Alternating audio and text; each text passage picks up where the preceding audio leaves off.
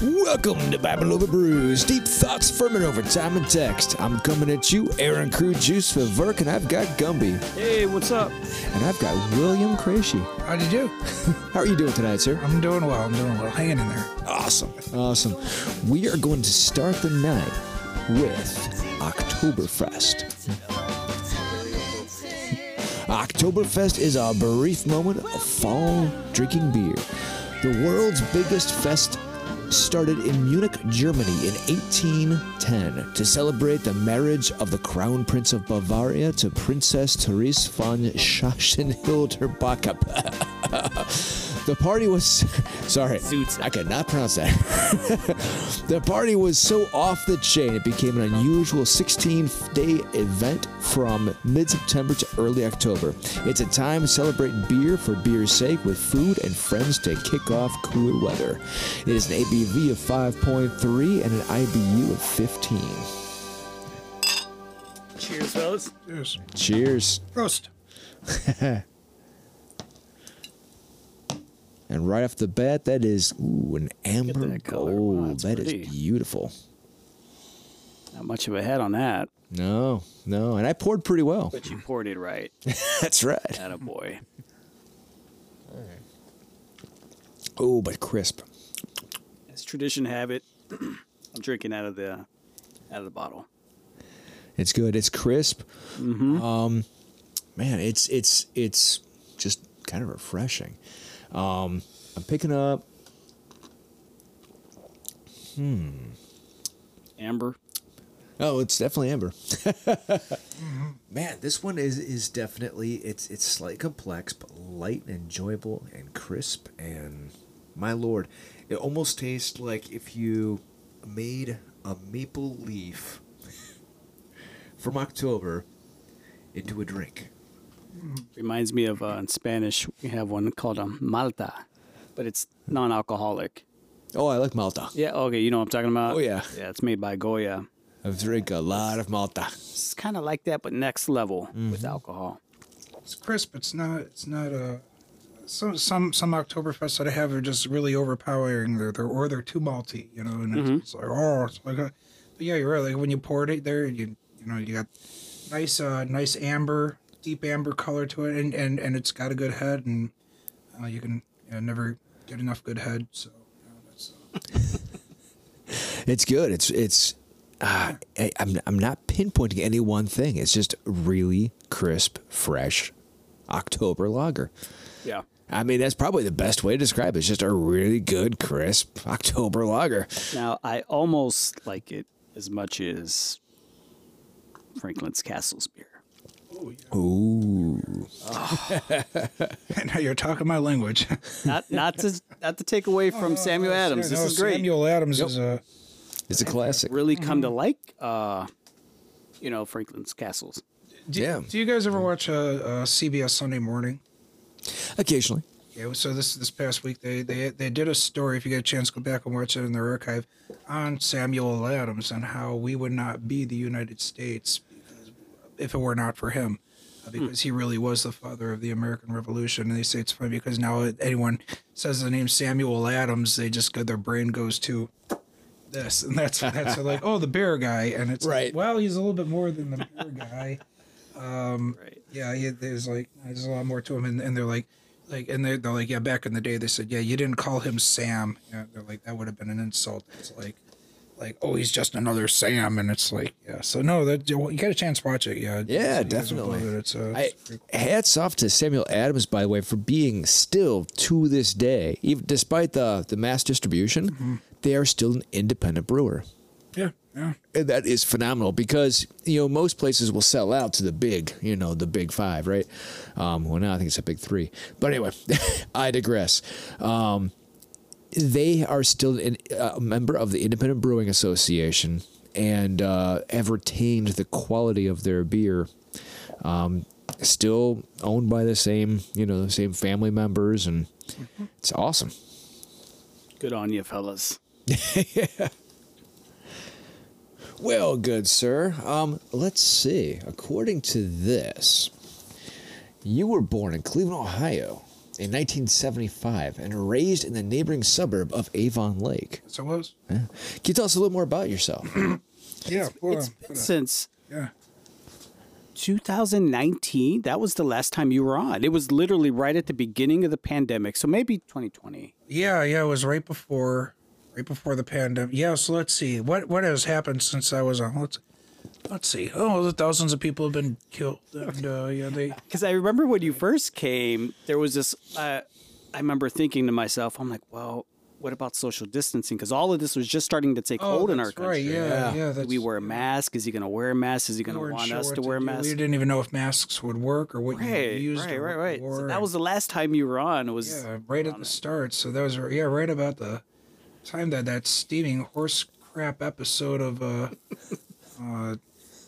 Ghost Adventures aired right around that time. If I remember right. Yeah, that was an absolute dump. to go uphill. Well, and it did, for a time. We kind of petered out after a little while, but it's been going on 2.5 years now, almost 3 years. So since then, let's see, released a book called Lost Put-in-Bay. Came out Memorial Day weekend this year. It's the first book that I had ever written that does not have any ghosts in it. So all the mystery novels, everything else that I'd written has at least a ghost story in it or reference to it. This one does not. And I think my readers are sorely disappointed. I don't know. We'll see what happens, but it's got some real eye-opening nose to the grindstone research in there. So there's some startling finds. I'll get to that a little bit later, but still at the castle. Still playing music when I can, and working on a new book. I'll tell you a little bit about that down the line. So, What instrument you play? Guitar. Guitar, 12-string acoustic. So I did buy a new guitar about a year and a half ago. So What kind is that? Yamaha 12-string, and it's got the built-in little pickup amp and all that stuff in there. So awesome. I don't have to put a little Dean Markley over the hole anymore, which used to pop out or fall in the hole, and it's really embarrassing when you're trying to do that and you're playing along, and all of a sudden, what happened to there it is. It's still in the hole, It's Yeah, so this one has its own pickup. it's got its own. I just plug it in, and then I got the volume, the treble and the bass up here, and so the little EQ. It's all up here, so it's great. So it's just plug and play. So I love it. It's great, and the action is really nice on it. So that's. I'd have known that we would have had you brought it here and just played a little bit. Yeah, I didn't even think about that. I played it a few weeks ago. I was about a month ago. I was at with band Clash of the Tartans. We were down at Terrestrial Brewing, playing there halfway to St. Patrick's Day. We played there on St. Patrick's Day this year, and then I played with a friend of mine, Molly Ryan from Port Clinton, last St. Patrick's Day in 2021. So this is kind of like where we've been playing during the day, and then I do, of course, McGinney's Pub in Lakewood, St. Patrick's Night. That's kind of a tradition going back to about 2012 or 2013, whichever year he opened, I don't remember. It was 2012. So, and that's a great place too. You guys have been to Terrestrial, right? Mm-hmm. You have not been to Terrestrial Brewing Company. Oh, guys. Okay. There's a road trip here in our future. I see a road trip here in the next week or so. We're gonna go down there. We're gonna go hit Terrestrial. They got some really good beers. Prophet of God. You forced my hand. Yeah, sorry. I'm like, you guys are the beer guys. You guys are the drink gods here. I'm like, okay, yeah, we'll have to, because we were even talking. We were talking about Collision Bend before we came on the air, and now that's a place that I haven't been. So we're gonna have to do like a little. Now, a couple of years ago, I got the Passport book, and I had been holding on to it since late 2019, early 2020. We picked this thing up. And I had it sitting in my car, and then I got rid of that car about a year ago, and then I got this one that I have now. I have a HHR, and when I was cleaning it out a year ago, I threw some stuff in there, and I was going through it, and I'm like, oh, hey, it's my Cleveland Brewery Passport book.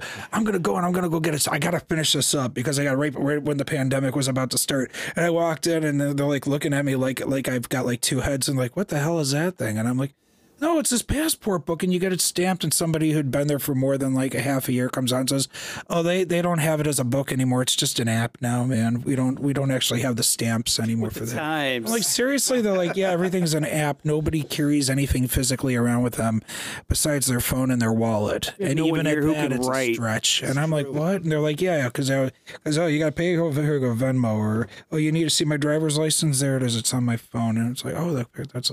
It's funny because you leave something at home that was attached to your home 25 years ago. You got to turn around and go back to your home and get it. And it's like, yeah, I mean, well, everything's on there. So it's funny how things. If someone just said, "Oh yeah, you left your phone at home," like somebody told you that 25 years ago, it's like, where the hell else are you going to put it? I'm going to carry the cordless with me or something and drive down the road. These days you leave your phone at home when you leave. It's like you left a child. Yeah, it is. Yeah, it's, Oh no! Turn the car around. If I miss an I email, left my phone at the bar, and then quick, call it, and then oh no, it's here, it's next to me. Yeah. right? For our listeners who don't know, because you said at the castle. Oh yeah. What is this castle you Yeah. speak Oh, of? that's right. Okay, so yeah, I forgot. Oh yeah, you might have some Heard of new, this castle? some new listeners in the last couple of years. So a little bit about me. Okay, that's what you asked me originally. I'm sorry. I guess I got side shot there. So yes, I was raised in Avon Lake, and a wonderful little town it is. It's a great place. I'm also the author of 3 mystery novels, Jack Sullivan Mysteries, and yes, I am getting back to those. I promise you all, I will continue the series. It's been almost 10 years since I released a Jack Sullivan book. Ooh, it's gonna be good. Yeah, a lot of people are pissed. And I'm like, what happened? What happened? I'm like, well, you read the 3rd book, right? And they're like, yeah. I'm like, well, that's what happened. And they're like, but what happened next? And I'm like, okay, I'm working on it. So it was my ex-wife that really encouraged me to get those published. So I self-published those. And then it was my ex-wife who became my ex-wife, and I lost my motivation to write those because she was my muse. And I turned my attention to nonfiction, which I kind of was doing while we were together. And she didn't like I was spending so much time doing this research is kind of what led to the demise of me marriage. So the first book that I released came out in 2015 as far as nonfiction. Buried Beneath Cleveland, Lost Cemeteries of Cuyahoga County. Found over 50 cemeteries here in Cuyahoga County alone in the greater Cleveland area that nobody knew about. They have houses, gas stations, grocery stores, parking lots, all on top of them. Some of them are up in the woods, and you can go up there and you can find ruins. But you're a little hard pressed. Mostly they're underneath driveways in people's backyards for the most part. Interesting. Yeah, so the publisher, though, intentionally asked me to keep addresses of private residences out of the book. And I'm like, okay, I understand that. But it does have GPS coordinates, so you can do that and type that in. You'll see where, okay, just if it's private property, don't go into their yard looking for headstones. Probably not going to find any anyway. After that, I followed it up with a book called Haunted Put-in-Bay, which came out 2 years later, 2017. And I do lead a ghost walk up at Put-in-Bay that is based on that. It's called the Haunted Put-in-Bay Ghost Walk, a very accurate, if not too original name. At the same time that I was writing that, I was writing another book. Now, this is the one that I'd started before all of this, and I was working on it with a fellow named John W. Myers. And for my part, when the book came out, it was 25 years of research because I started it in 92. And then John joined up in 2005. So we kind of pooled our resources and combined what we had, and we decided that we would write a book about this. And the subject was the Franklin Castle, regarded as the most haunted house in Ohio. Definitely the most notorious haunted house in Ohio. So we pitched it around a few times, and it got rejection after rejection after rejection. Ultimately, it got picked up by one of the companies that rejected it, and that's History Press, who I'm signed with now. But we had to cut out about 40 to 45,000 words out of it, which is about half the content. So I'm like, okay, well, I'll just take out every other word. That's not actually what I did. we whittled it down, and we shortened some of the stories a little bit, and we said, okay, this is a little off topic. That's a little off topic. It's great. It makes for a great story, but it's not really relevant to what we really needed to tell. So we got it down to about 54,000 words, which is a lot better than the 90-some thousand that we were sitting at. So that came out also in 2017. And when I met the owners of the house about a year and a half before that, about a year and a half, 2 years earlier, we got to talking, and they invited me to take up residency as their resident historian, because I'm like Rain Man of the Franklin Castle. Like, there's nothing you could ask me that I probably wouldn't know about it. I'm just like a walking encyclopedia on the place. So we could really use someone with your knowledge here. So I moved in the following year. So it was really kind of surreal, because finishing up the edits on the book, I was sitting at a desk down in what had originally been, it's a glassed-in room on the second floor on the main floor of the house. It's original to the house from 1881, and it was Hannes Tiedemann's home office. This is where the man worked. So it's a book about the man in his house, being written in his office in his house. So I'm like, just kind of like, this is really something else. And yes, I have had a lot of paranormal experiences in that house, even while I was sitting at that desk wrapping up the edits for the book. So yes, I'm still there. It's been 6 years now since I've moved in.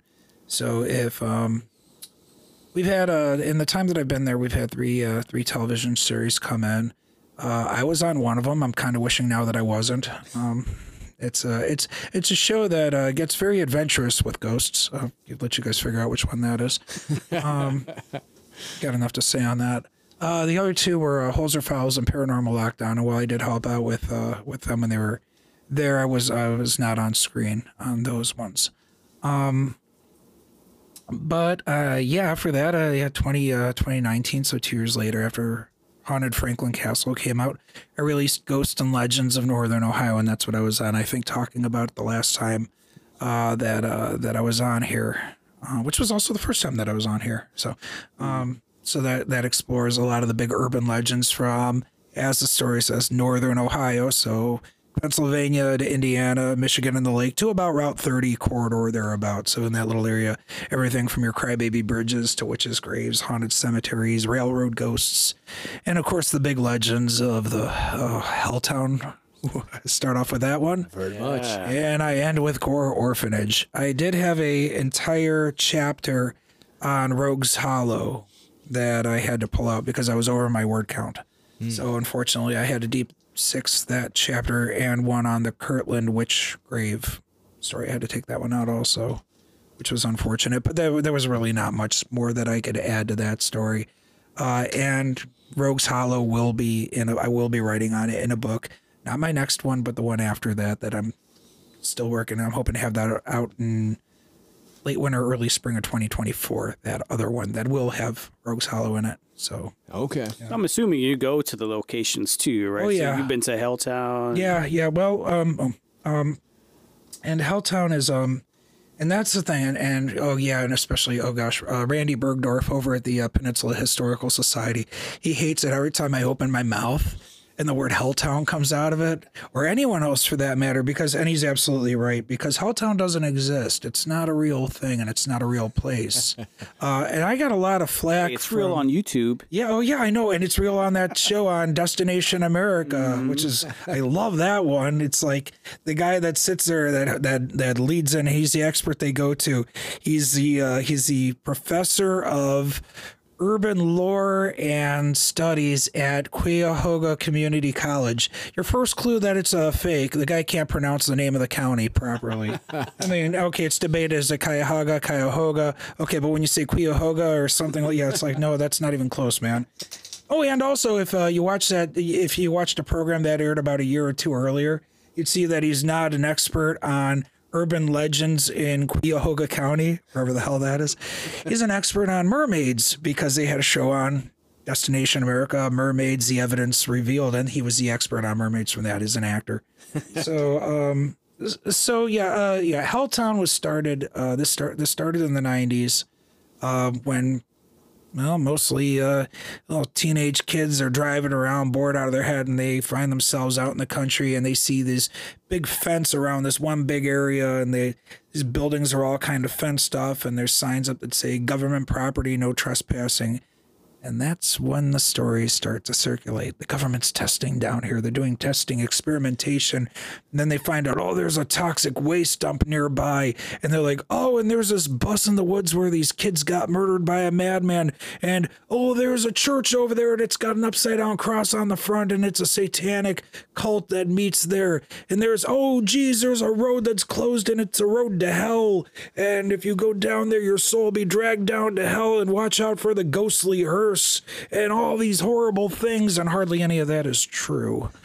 The area that was fenced off, and I kind of remember this, that ended up becoming the it was near the company town of Jate, where the Jate paper mill sat on the east side of the river, and there is a little train stop there. It says Jate. It was originally it was a town of Vaughan, is what it was, but the Jate paper mill was there, and they also had their company town. So federal government had taken over what had been the company town, and they were fixing these buildings up, and that's now the administrative offices and dwellings for the park down there, for Cuyahoga Valley National Park.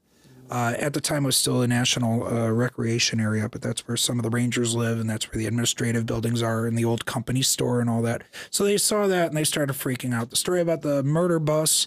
There was a bus in the woods. Some guy was living in it while he was fixing up his house. There were no kids that were massacred in that thing. There was someone that used to drive their hearse around, and that started the story of the ghostly hearse. There is a church, and it does look like on the front, and it's in Peninsula. It looks like it has a upside-down cross on it, but if you look at it, there's a perfectly upright cross right above it on the top. It's just an architectural detail on Mother of Sorrows Church. And then there is a road that is closed, and it's Stanford Road. And it is blocked off, and you always see the sign says road closed. You probably saw that online. Yep. Yeah, okay, so that's Stanford Road. And it does go back, and that gate does open because the Park Service does have some facilities back there. But when you get around the bend and you're heading down what had been the road heading towards Brandywine Falls, Randy Bergdorf told me that that they stopped maintenance on it because there were no houses on it. It was really an unnecessary road, so they stopped salting it, stopped plowing it, stopped paving it. If you walk back down there during the summer, don't do it on a really hot day, because the last thing they did to preserve the road was they dumped tar all over it, okay? So when you're walking along and it's 90 degrees and it's midday, you're going to start... and you're going to look down at yours, and you're putting new impressions into the tar. You're walking in tar, and you're going to be tracking that into your car. Don't do it. I would say walk in the evening or in the morning, but not in the don't go in the heat of the day. And then as you get closer to Brandywine Falls, I could see kind of why they call it the road to hell, because the road is kind of chasmed a bit, and there are these 4 to 5 foot drops in the middle of the road. I mean, I'm like, well, it's where it washed out, and it's like, oh, that's a mess. So don't walk it at night, okay? Because you could fall in that and probably break your leg. But the one story that is true is that there really was a toxic waste dump there. Oh, yeah, called the Krejci dump. No, I'm not related to them. I got to tell everybody that. They're like, so I got people like, are you from Peninsula or Boston Township? And I look at them, I'm like, are you asking me if I'm related to the largest polluter in Ohio history? And they're like, yeah. And I'm like, no, I'm not related. But it's such an uncommon name. It is very uncommon. You'd be surprised. It actually is common. It just means Taylor and Bohemian and Czech. So that's all it is. So I am also Czech. Yeah. There you go. Yeah. Yes, you are. Yes, that's right. Yeah. That's a Czech name also. So yeah, it just means Taylor. So that was the John Krejci family that lived out there. And what he was doing was he was repurposing a lot of stuff and recycling a lot of materials and storing things. And the materials that he was storing at the time in the 1930s and 40s and 50s were not deemed as hazardous materials at the time. So it wasn't until later that a lot of these benzines were deemed hazardous. So what he was taking in, it was perfectly legal for him to do. So, but yeah, there was some leakage, and it became a Superfund site. So the federal government stepped in. And it is part of Cuyahoga Valley National Park, and they did clean it up, and now it's cleaned. As of, I think, I want to say around 2015. Yeah, that's exactly, sure. So, but yeah, Helltown doesn't. So that's just the name the kids gave it. So there is no actual physical geological Helltown. There was a Helltown in the 1800s, and that was a little closer to Mohican, down near Loudonville and all that. So there was a, I want to say it's like on, one of the river. So there was a little town there though that was called Helltown. Okay. Totally different. So, yeah. So we do go after Helltown, and then course, going to the Gore Orphanage legend is another big one. But yeah, everyone loves the Helltown story, and it's like, I have to tell people that there's one, they're like, oh, it's a slaughterhouse. That was later used as a funeral parlor. No, it wasn't. It was like employee housing for a farm. It was where the Hands lived. And the original story said something to the effect like if you stand there, you will see heads floating, or if you're in there, you'll see heads or something. And then it later said, if you go and you put your face against the glass, you'll see the heads floating. Now it's, if you go up and you put your face against the glass, you're going to see the police because it's an occupied house and you're going to be arrested for menacing somebody's. So don't do that either, folks. That's just bad. No, that book really did piss off a lot of people. Because I really did. I feel bad for, kind of, but not really. I squashed a lot of people's favorite urban legends. But these were kind of coming at a cost, though. A great example is the witch's grave. Okay, and pretty much any time that a grave picks up the reputation of being a quote unquote witch's grave, that headstone's days are numbered. Okay, yeah. I mean, go look at the one out in for the Smith family out in Kirtland, which has just recently been moved to, I want to say, one of the churches there. The Historical Society had it. Now it's over at the church, so it's outside again. Okay. So you can go and view that. And it was smashed to pieces. So somebody has kind of preserved it a bit, and they have it out. There's the quote-unquote, the one they call the German witch's grave, and that's out near Columbiana County, somewhere getting out towards Warren and that area.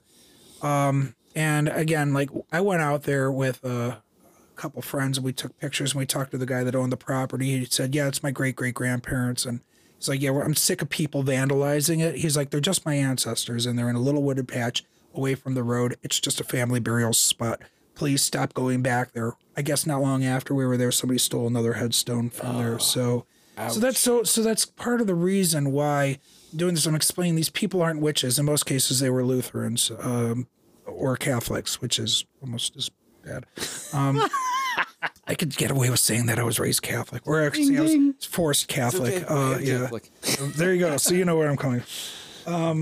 So one guy really went ballistic, and if you go to Amazon and you read the reviews, you're going to see one that this guy actually like tore into me on, and you destroyed my favorite urban legend. That's my favorite story, and I'm like, well, God, he's like, would you just out to debunk stuff? And I'm like, I hope to God he doesn't read the rest of the book. He's really going to be pissed off. It's like, dude, next time, why don't you read the back of the book? It even says some legends will be debunked. Sorry, there you go, there you have it. And then he's sitting there, he's like, yeah, well, that story and this story, those are the same. Those aren't the same thing. And I'm like, yeah, it says right there, it's the same legend. It was started by Columbia Garin, this lady that she created this Bowman Cemetery witch story, and jumped off of a pre-existing legend. Prior to that, there was no Bowman Cemetery witch, and when you go to Bowman Cemetery out that way, it's an absolute eyesore. I mean, stones are knocked over.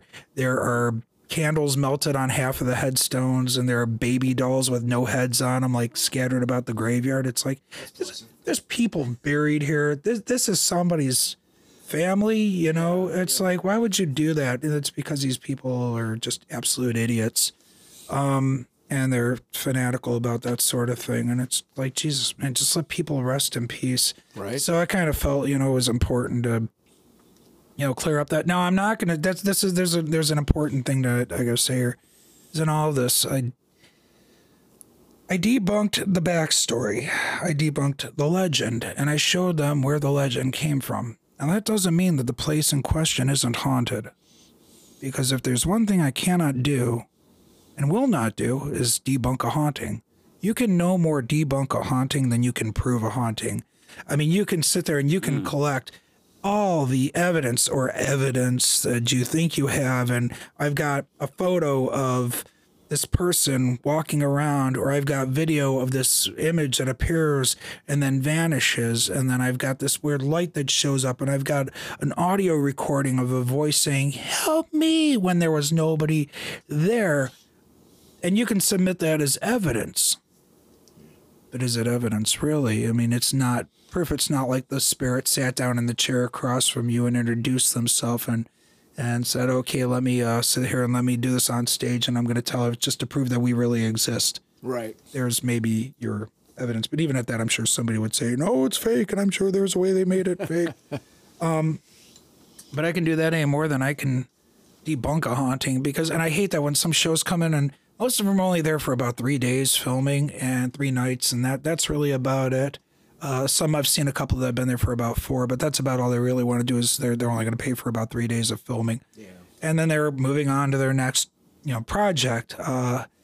So watching this, it's like, okay, well, nothing happened in the days that you were there. And I really hate this when I see a show come in and say, well, we were here for a while and nothing happened, so we really don't think your house is haunted. And it's like, you were there for 3 days. What the hell you call that?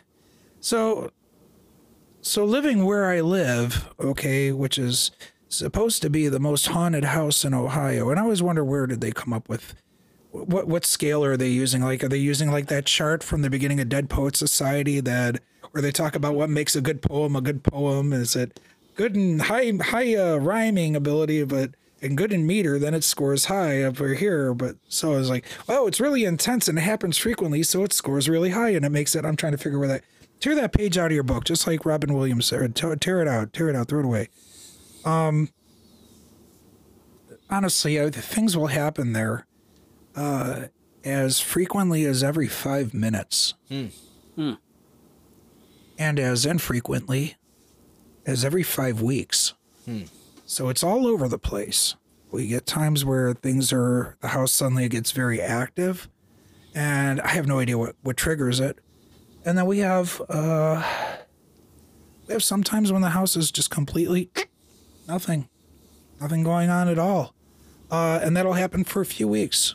I won't witness anything. I won't see anything. No lights are flickering. No lights are turning off. No lights are turning on. My TV isn't turning off. I'm not hearing footsteps. I'm not hearing talking. No doors are slamming. We'll have a lull for a few weeks.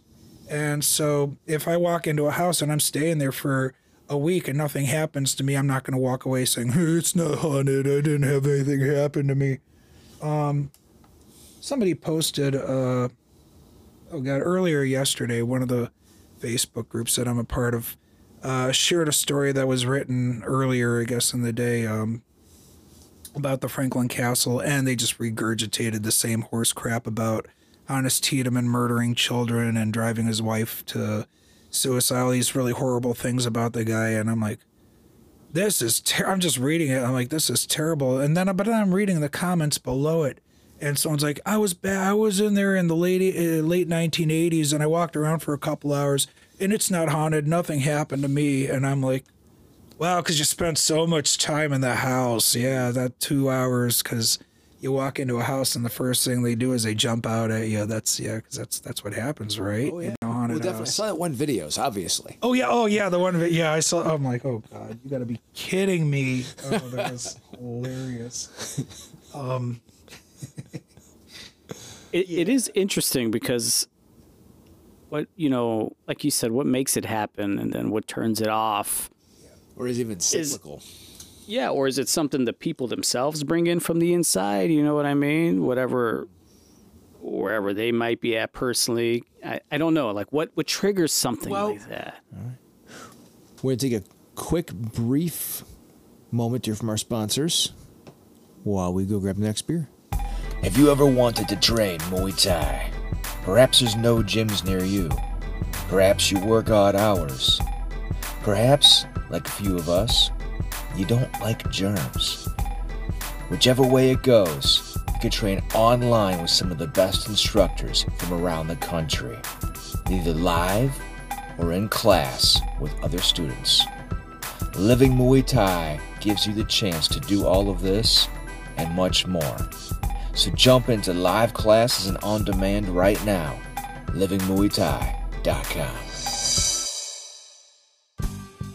Hey, it's Gumby here from Bible Over Brews. Are you looking to get some editing done in your podcast?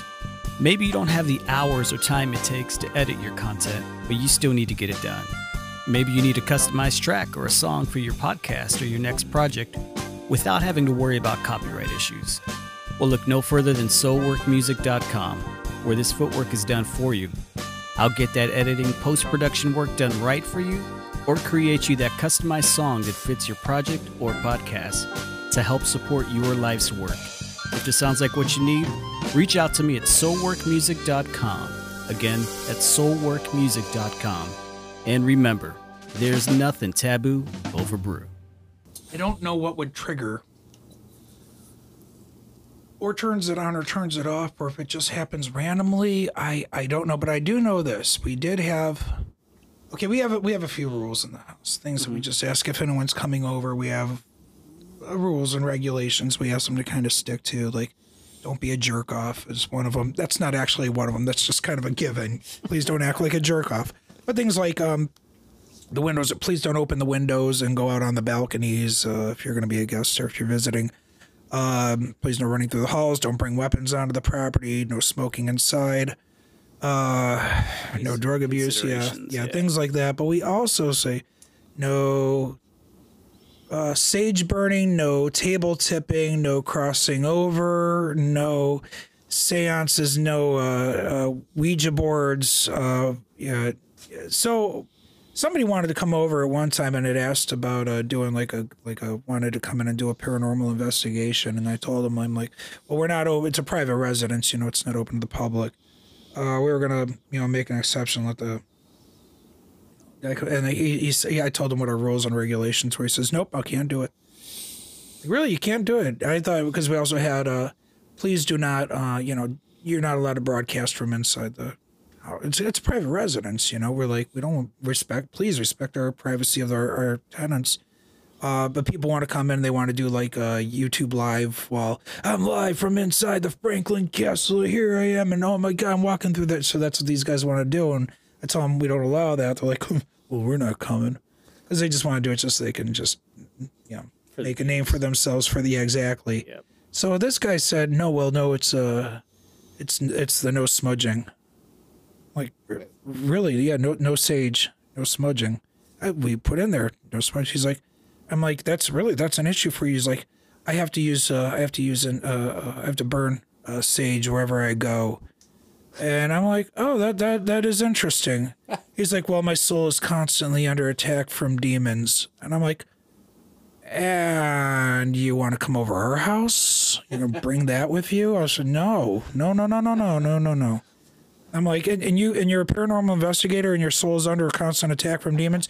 Hey man, you might want to consider another profession. I don't think you don't see a connection for you. Maybe you might want to think of another line of work. Maybe something. Forester. Yeah, something a little, little less. Do something with puppies. I think puppies are good. Demons don't like puppies, I think. I don't know. Flowers. That's a good idea. And I had to explain to him that no, if you burn sage in the house, it sets off the smoke detector, and that notifies our security company, and they call the fire department automatically. So I said, you can't. Well, I'm not coming over, man. I'm like, well, you're not coming over. That's good. We did have a TV show come over though, and what did they do up in the ballroom? Bust out a Ouija board. Oh, of course. Yeah, after we said that, and they had a seance. Did they? Well, they're doing that, and all of a sudden, they're using the Ouija board, and they're trying to what happens, you get an image of a person appearing over here to the left, and it's like, okay, and then they left.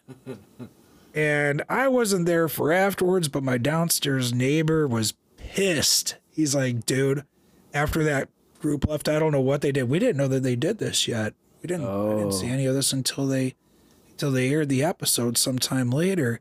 We saw he's like, man, I don't know what they did, but man, the house is loud.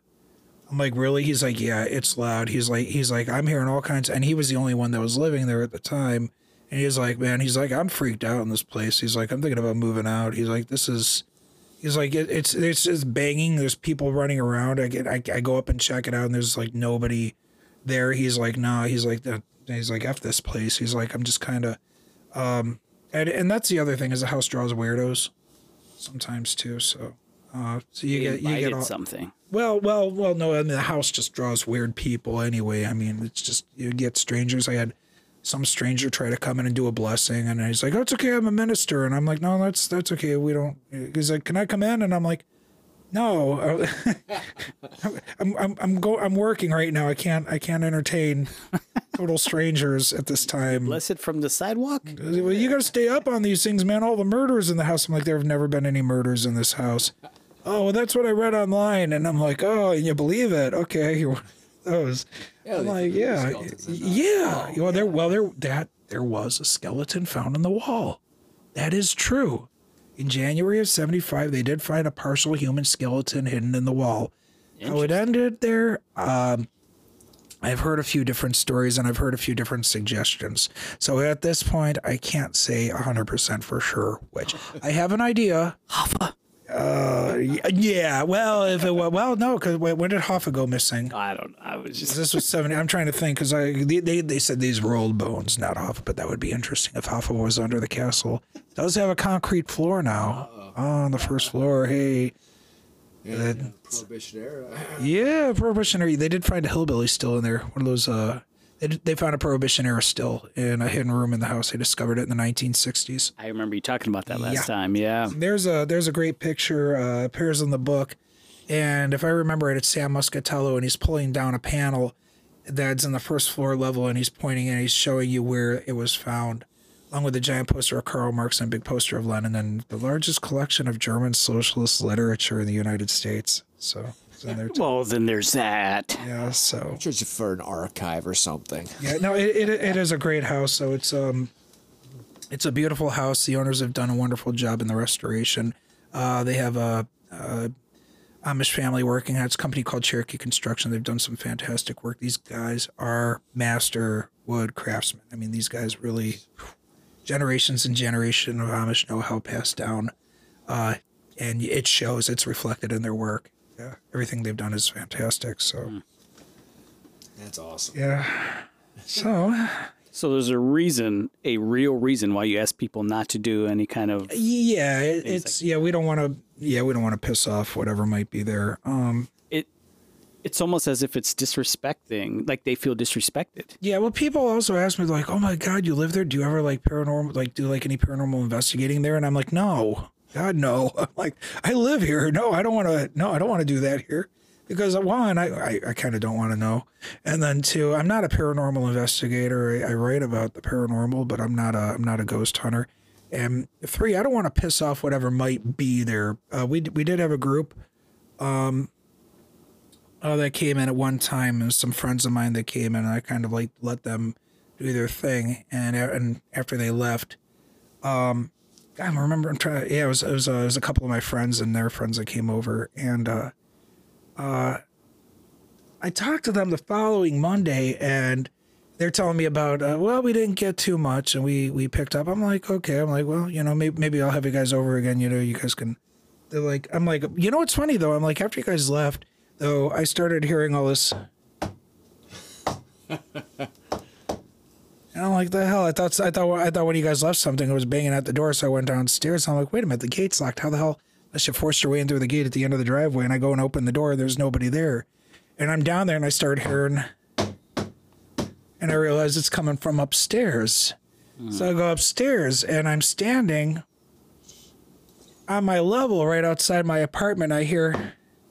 And it's coming from up in the ballroom, and I go up in the ballroom, and I'm standing there, and I hear, and it's downstairs now. I'm like, okay, I'm just going to bed. I'm this. So You win. So I told them about this all this knocking that after they left, and like, oh my God, really? And I said, yeah. And they're like, well, because the entire time we were there, we're like, if you're here, can you make a knocking sound? And we wouldn't hear anything. I'm like, are you serious? And they said, yeah. And I'm like, well, yeah, well, after you left, they made sure that they waited until you left and like, oh, hey, you want to bring people over that want us to knock? Here's your knocking. Yeah, you want a knocking sound? Yeah, here, good luck going to bed now. Yeah, have fun watching Kolchak the Night Stalker. We're going to keep knocking all night. Yeah, it's... That'll teach you for bringing them over. Yeah, so I'm like, okay, I get it. So I don't want to piss off anyone or anything that might be in the house. So that is interesting. Yeah. Interesting. Now, do you keep, I don't know if you can or if there's rules against it, but do you keep like cameras in the house so that people don't break any rules or things like that? Or It's a great question. Well, I won't go into the extent of the detail of the security of the house. There is video surveillance. Okay. Where it's pointing. Not going to go into all the places. Obviously, not like in my bathroom. I don't have a camera set up. That's weird because like friends come over and they got to pee or something. That's just kind of strange. But we do have. You can see some from outside. We have some going around the house, so the whole house is secure. So if porch pirates come by, well, we got them. So yeah, we did. So yeah, that's So the exterior is very, very well monitored. There was a carjacking a couple of years ago, and I remember the police came by afterwards to see the footage, and I think that might have helped them. So it was broad daylight too. Oh wow. So it was nobody. They weren't from anywhere near. It really is a safe neighborhood. It was random. So yeah, we don't have it's not a violent neighborhood. So you haven't had anything or like from pull it. your covers off or anything all the night? You know, that's funny because my bedroom is a bedroom that supposedly happened in. That story, yeah. So my bedroom is what had been Louise Tiedemann's bedroom. As I understand it, it is the bedroom on the third floor that was occupied by the two brothers that lived there briefly during the 60s. As I understand it, this was a room that was occupied by the son and the daughter-in-law of a doctor that owned the house. And they also reported blankets being pulled from them as well. So I more than anything, I tend to crash out on the couch. Not because I'm afraid of the bedroom. In fact, it's a very comfortable bed. But I have trouble sleeping sometimes. So insomnia. So I find the best thing for it is to put on something that's either something I really want to watch, like on Nova or something like that, or not exactly a movie. I'll get too into a movie. Or something that I've seen like at least a dozen times, like Extraordinary Tales, the animated Edgar Allan Poe thing. And I'm halfway through Bela Lugosi narrating The Telltale Heart, and I'm out. I mean, I wake up and it's 8:00 now the next morning, and I'm refreshed, and I crash on the couch. Sometimes I'll wake up and I'll go crawl into my room, in the middle of the night, and I'll sleep out. That is a really comfortable bed. But that room was what was historically also called the cold room. And for some reason, if you keep the doors closed and it's spring or fall or something, and the boiler isn't running because right now there's 2 radiators in there, so during the winter it's hot as balls in that room. It's about 10 degrees colder than the rest of the house. Okay. We don't know why. We cannot figure that out to save our lives, but for some reason that room, and only that room, is colder. I have a copy of the tour book that you would get when you went on the tour back in the mid 1970s. A fella traded me a copy of it was his dad's copy of the book and his dad's bumper sticker. It says, "I've been to the Franklin Castle," and it's also from '74, and it's sitting on my shelf right now. I traded that to the fella for a autographed copy of Haunted Franklin Castle, and I was already familiar with it because I had read through it because a lady who had written 2 articles on the Franklin Castle. She was a freelance writer. She had rewritten that for the 3 fellows that owned the house at the time. So, I hate this. I'm drawing a blank on her name right now, and it's I could say because we even included her in the book. Her daughter. I remember her daughter's name, Rachel Caesar. She let me borrow her mom's notes, but I'm drawing a blank right now on the name. I'm Space Cadet tonight, so. Not a problem. Yeah. Samuel Adams' fault. It is. I blame you, Samuel Adams. Damn you, father of the revolution. Yeah, I'll remember her name in a bit. But yeah, she had rewritten, so I'd already read her notes because her daughter, Rachel, had photocopied all of her mom's notes for me. And it was in there. So it was her revisions to it because she had done extensive research on the house. So I ended up with this. But it's great because it describes that room as the cold room. And it's kind of like, I am sleeping in the cold room, which is really, it's regarded as the most haunted house in the room, or most haunted room in the house. Huh. So my bedroom is the most haunted room in the most haunted house in Ohio. So and that's why I sleep on the couch. Yeah, there we go. And that's where the satanic sacrifice was. That's exactly where the satanic sacrifice was. Yeah. So you're gonna edit. So I'm gonna edit. So that's where so he says that's where it's kind of like that show about adventurous ghost people that cut things down so that I'm saying something that didn't quite say what I said, and yeah.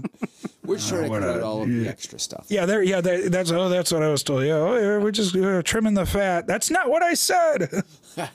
So anytime I sit for an interview, I make it a point to.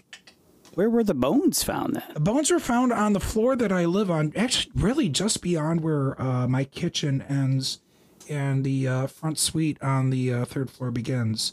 So there was a wall there, and at the time, Sam Muscatello, who was one of the 3 owners of the house, he was knocking through this wall to expand the room, and he went in there and he looked in there. He saw there was a bit of a void in here, and he looked in there, and on the floor were partial pelvis and 2 femurs.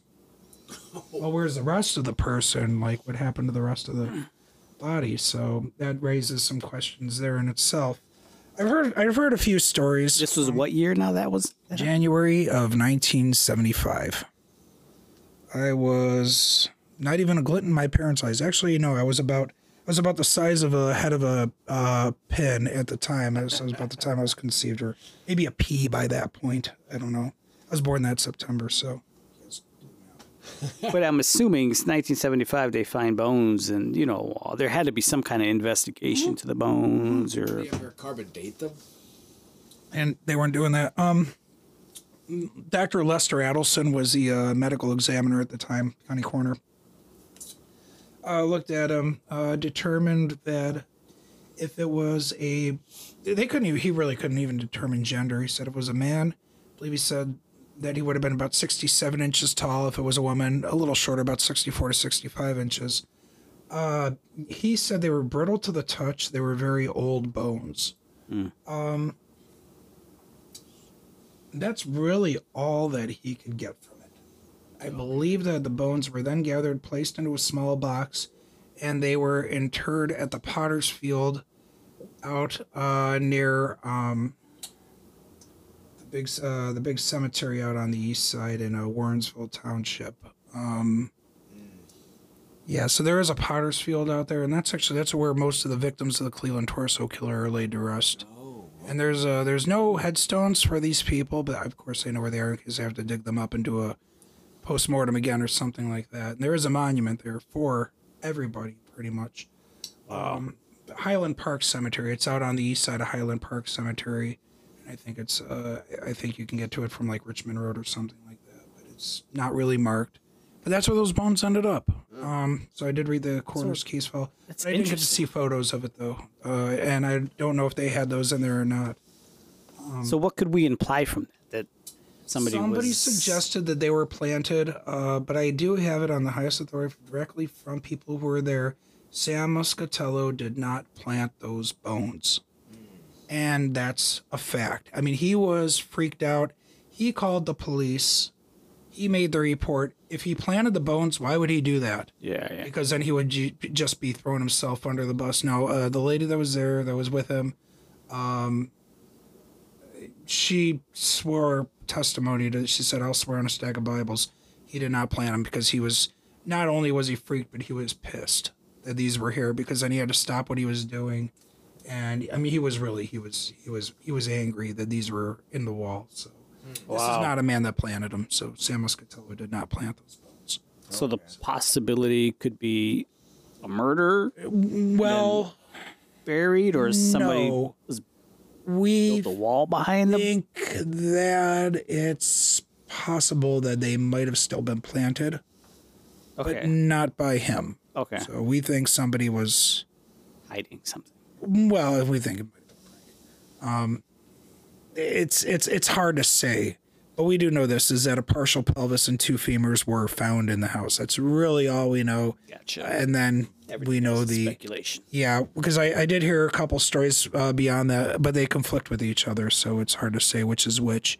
So we're kind of right now we're just kind of leaving it at there were bones found here. This is where they were found. This is what they were. I don't want to speculate beyond that because if I do, then I'm implying grave robbing on somebody's part, and that person is still alive. So,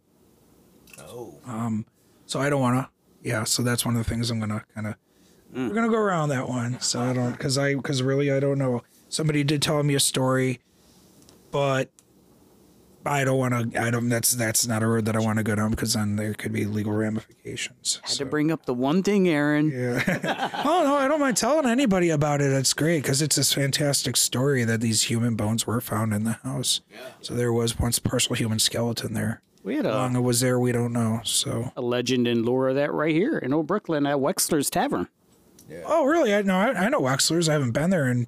I don't even know years. if they're Wexler's anymore. It's now Bar 17. Oh, is it? It's Yeah. not Wexler's anymore, is it? Yeah, no. You could just Google it, my little buddy. and yeah, apparently some kind of bones were found in the basement. Oh, that's wild. Yeah. Oh my god. You know what's really funny is when you find and this is great. This is really good lead into the new book. So I'll tell you guys. I do have a surprise, and I made an announcement about it last night. I was giving a presentation on Franklin Castle out in Rocky River, and I said, "Okay, folks, and I will have a surprise for you." And the surprise was I do have a new book coming out. So a lot of people are like, "Well, you're going to tell a new ghost story?" No, it's not a Jack Sullivan mystery, although I am working on those, and I'm developing another series too. The new book, I just signed the contract on it about 2 weeks ago. It's going to be stories from Cleveland's haunted past that more than likely you've never heard, because these are stories that have not been written on since they first occurred over 100 years ago. Most recent that I'm touching on, 1915. The oldest, 1840. Wow. And at 1840, that makes this Cleveland's first reported haunted house. And so readers will finally get that story. Like, that's really the first one. There are going to be few familiar places. Like, one of them is Erie Street Cemetery. Now, that's the one that's over down by the ballpark. I think everybody has been through that one. Oh, yeah. So if you've been through there and you've ever been down there with any of the ghost groups, the ghost tours that go through there, Haunted Cleveland tours, they used to stop there. I don't know if Chuck and Beth do anymore. But it was always a fun stop because they would talk about Jack Osat, the Sauk chief who was buried there. Jack Osat, the walking bear. He died in the 1840s. He was a member of the Sauk tribe, although it says Sauk chief on his headstone, but we don't believe he was a chief. He wasn't old enough. He was, I think, in his 30s when he died, so he wasn't chief. But he was a Sauk warrior, and he fought in the Black Hawk Wars.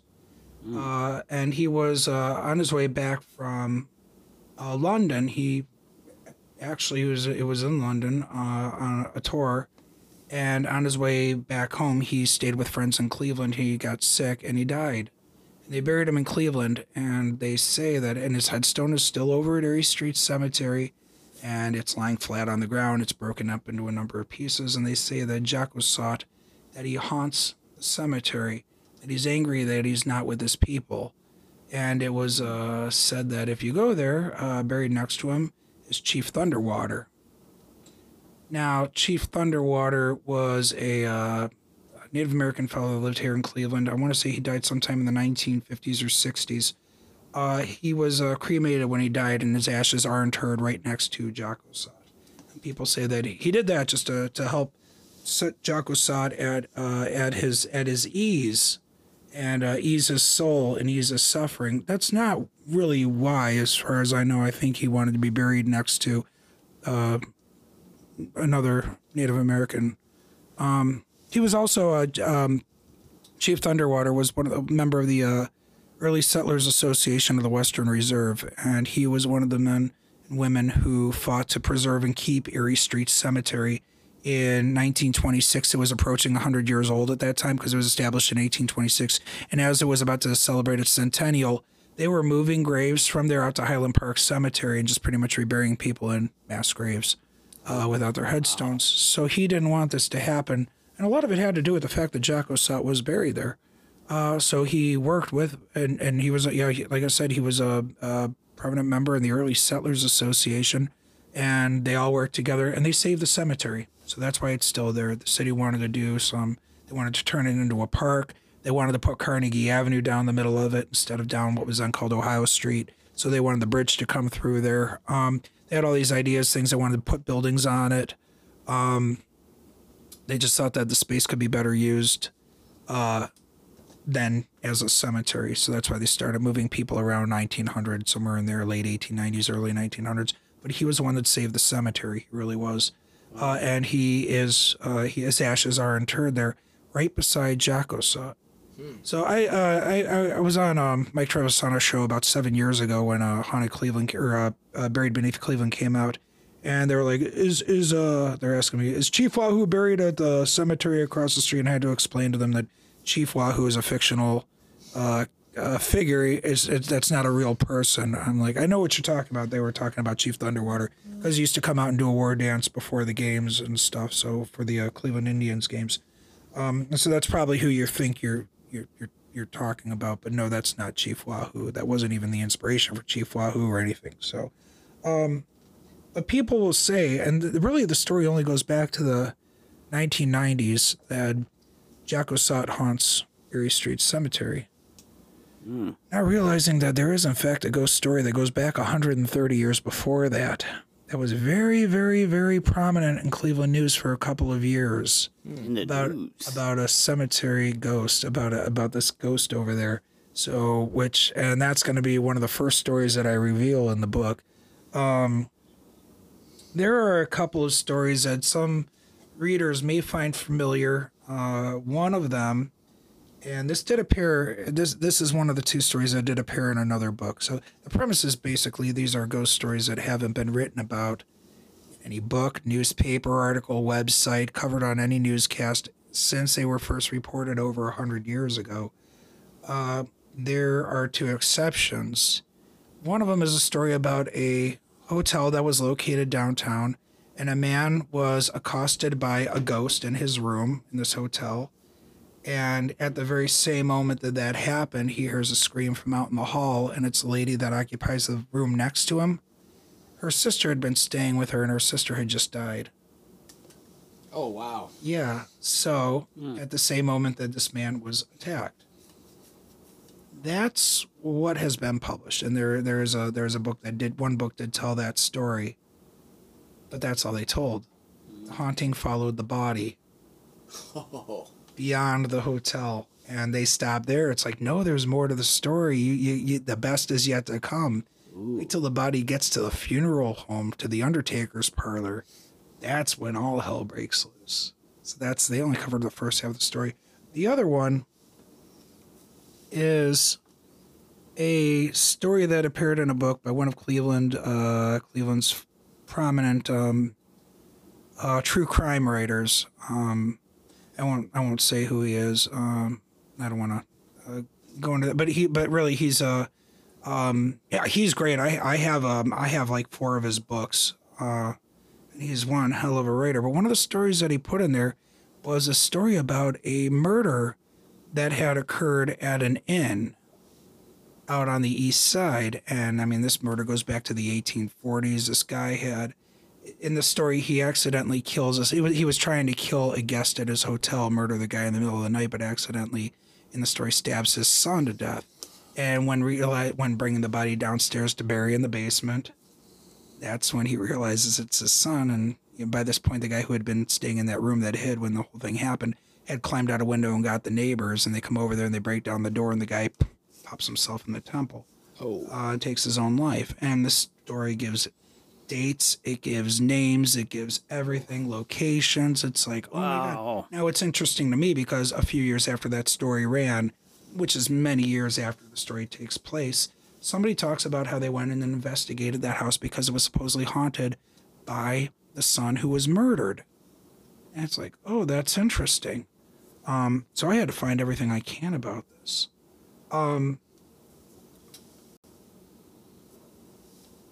I was really thrown for a loop because at the time the house of the building in question was being torn down. It sounded familiar. It sounded like the story of the old inn that is haunted by the ghost of the rich person passing through who was murdered by the innkeeper, and they buried the body in the basement. You've heard this story. It's an urban legend that goes back well over 150 years. Yeah. This is one of the original urban legends about the old inn that dates back to the early 1800s, and sometime during that time, I'm going through, so I'm like, well, I got to find out, and it gives names and everything. And this guy wrote the whole story pretty much as it appeared in the original article from around the early 20th century. He even uses the illustration from the paper, the illustration that accompanied the story as the illustration in his book. I went through every newspaper from that period. I did every possible search. I widened my range to 25 years either side. I went through coroner case files, which are all over at the the Cuyahoga County Archives. Wow, I found some really wild stuff in there, like signed confessions to murders in those files. They're the originals, as well as a sworn affidavit of a boy who's dying after his father killed him. And that's the story it's based on. That story that this guy wrote, this true crime writer wrote. It's not true. One of Cleveland's most prominent true crime writers inadvertently wrote a fictional story, a story that appeared in the paper, and it was fictionalized. It was an urban legend about an old building. And it was something that the neighbors said. The names used are not real people. There's no such person that appears in any census. There is no such person that appears in any of the county. It says the guy was a prominent property owner out there. Not in any of the county tax records. He doesn't appear in there. There's no name even close to him. Nothing at all. It says there would be a coroner's report. There would be a newspaper article. There would be something. None of it exists. But then I did find a real murder that did happen about 20-some years after the supposed one happened, where a guy didn't murder his son. He didn't stab his son to death. He stabbed his 2 stepsons to death, and it was intentional. And I believe that it's a mix of the old legend, because I did find a story about the old haunted inn with the bones buried in the basement, and it's the exact same story. It's the same setup, but it turns out that it's his son. Somebody mixed these 2 stories and wrote it for one of the Cleveland papers or in the early 20th century as a story. And about this one old creepy building out on the east side. And that's where the inspiration for that story came from.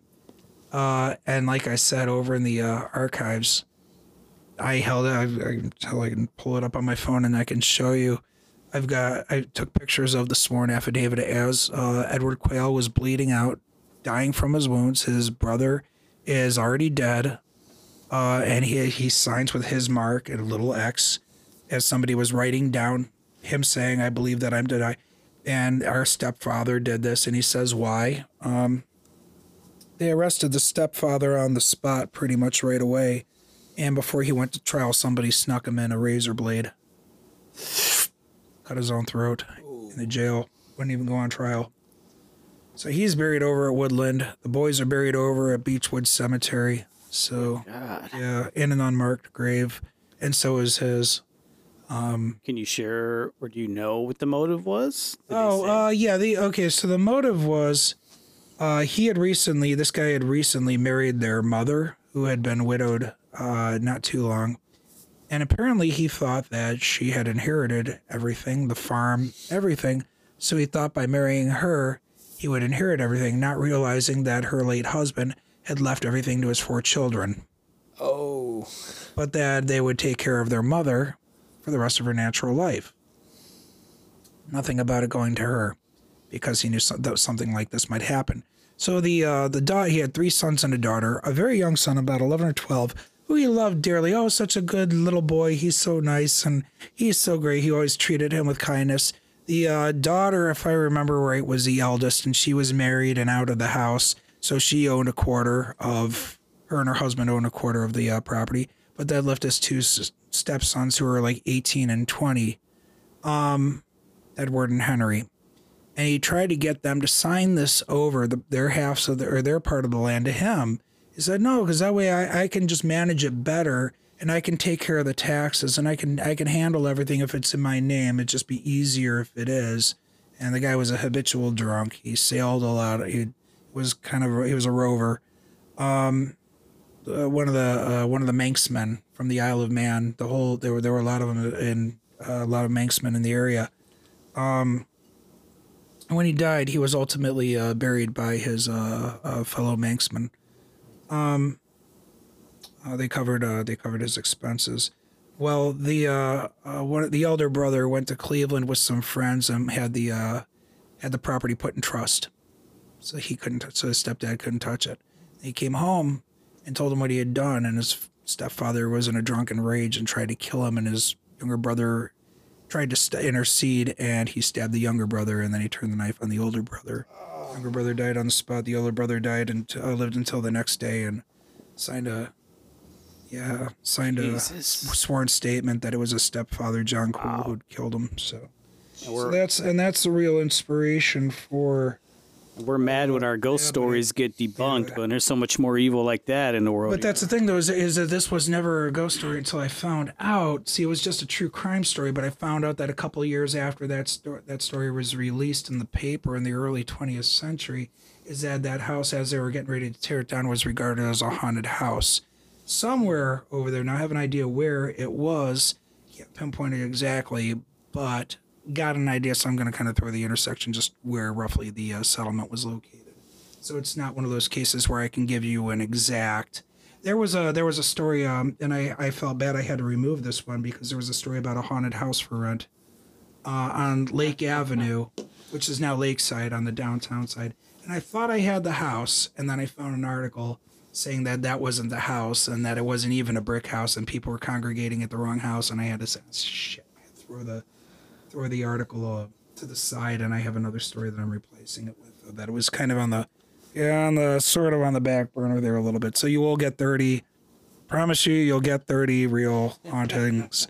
Again, there is no debunking of a haunting. In fact, quite the opposite in this book. You're going to get ghost stories that I almost guarantee you have never heard before, or at least you have never heard the true story, the whole story all together. So you're going to get everything.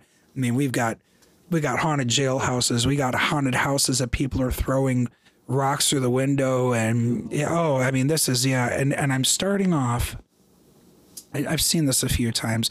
Watership Down is one of my favorite novels. Have either of you ever read Watership Down? No. By Richard Adams. I know of it. It's a great book. So he starts off every chapter with like a little line from a poem or a passage or something. So I kind of did that in this book. So you're going to get some passage from a classic novel or from a poem that is going to give you a little bit of a foreshadowing of what to expect in the chapters. So there's a line from Frankenstein when I talk about the old homeopathic medical college graveyard. From 1885 is another story that'll be in there. So there's a line from Frankenstein where he toils in the damp soil, and it's the grave robbing. So that's in there. But there's a poem by Thomas Hood. It's called The Haunted House, and it's very long. So I just grabbed the what would you, I guess, would refer to is the refrain, I guess, the part that repeats itself. And I put this in front of a story of a suicide in a house that was haunted in the weeks afterwards that they tried to rent over on Prospect. And the line goes, and this dates to about 1843 or so, and Thomas Hood wrote this, and he died the following year. But the line that's repeated about 5 times in the poem says, "O'er all there hung the shadow of a fear, a sense of mystery, the spirit daunted, and said as plain as whisper in my ear, the house is haunted." So that's one of the lines. That's right there, and it says "From the Haunted House" by Thomas Hood, and then it goes into that story about this mansion on Prospect, where this suicide and then this ghost of this hanged man appeared up in the garret. So I do that with all 30 stories. You'll start off by reading some sort of something that's going to lead you into it.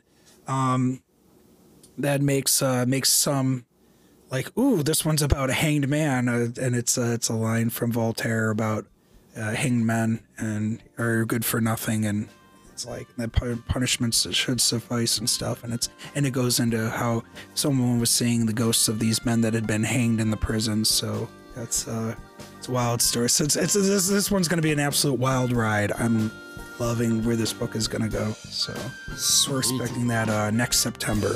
So Okay. yeah, so. Join us in part 2 for the rest of the conversation.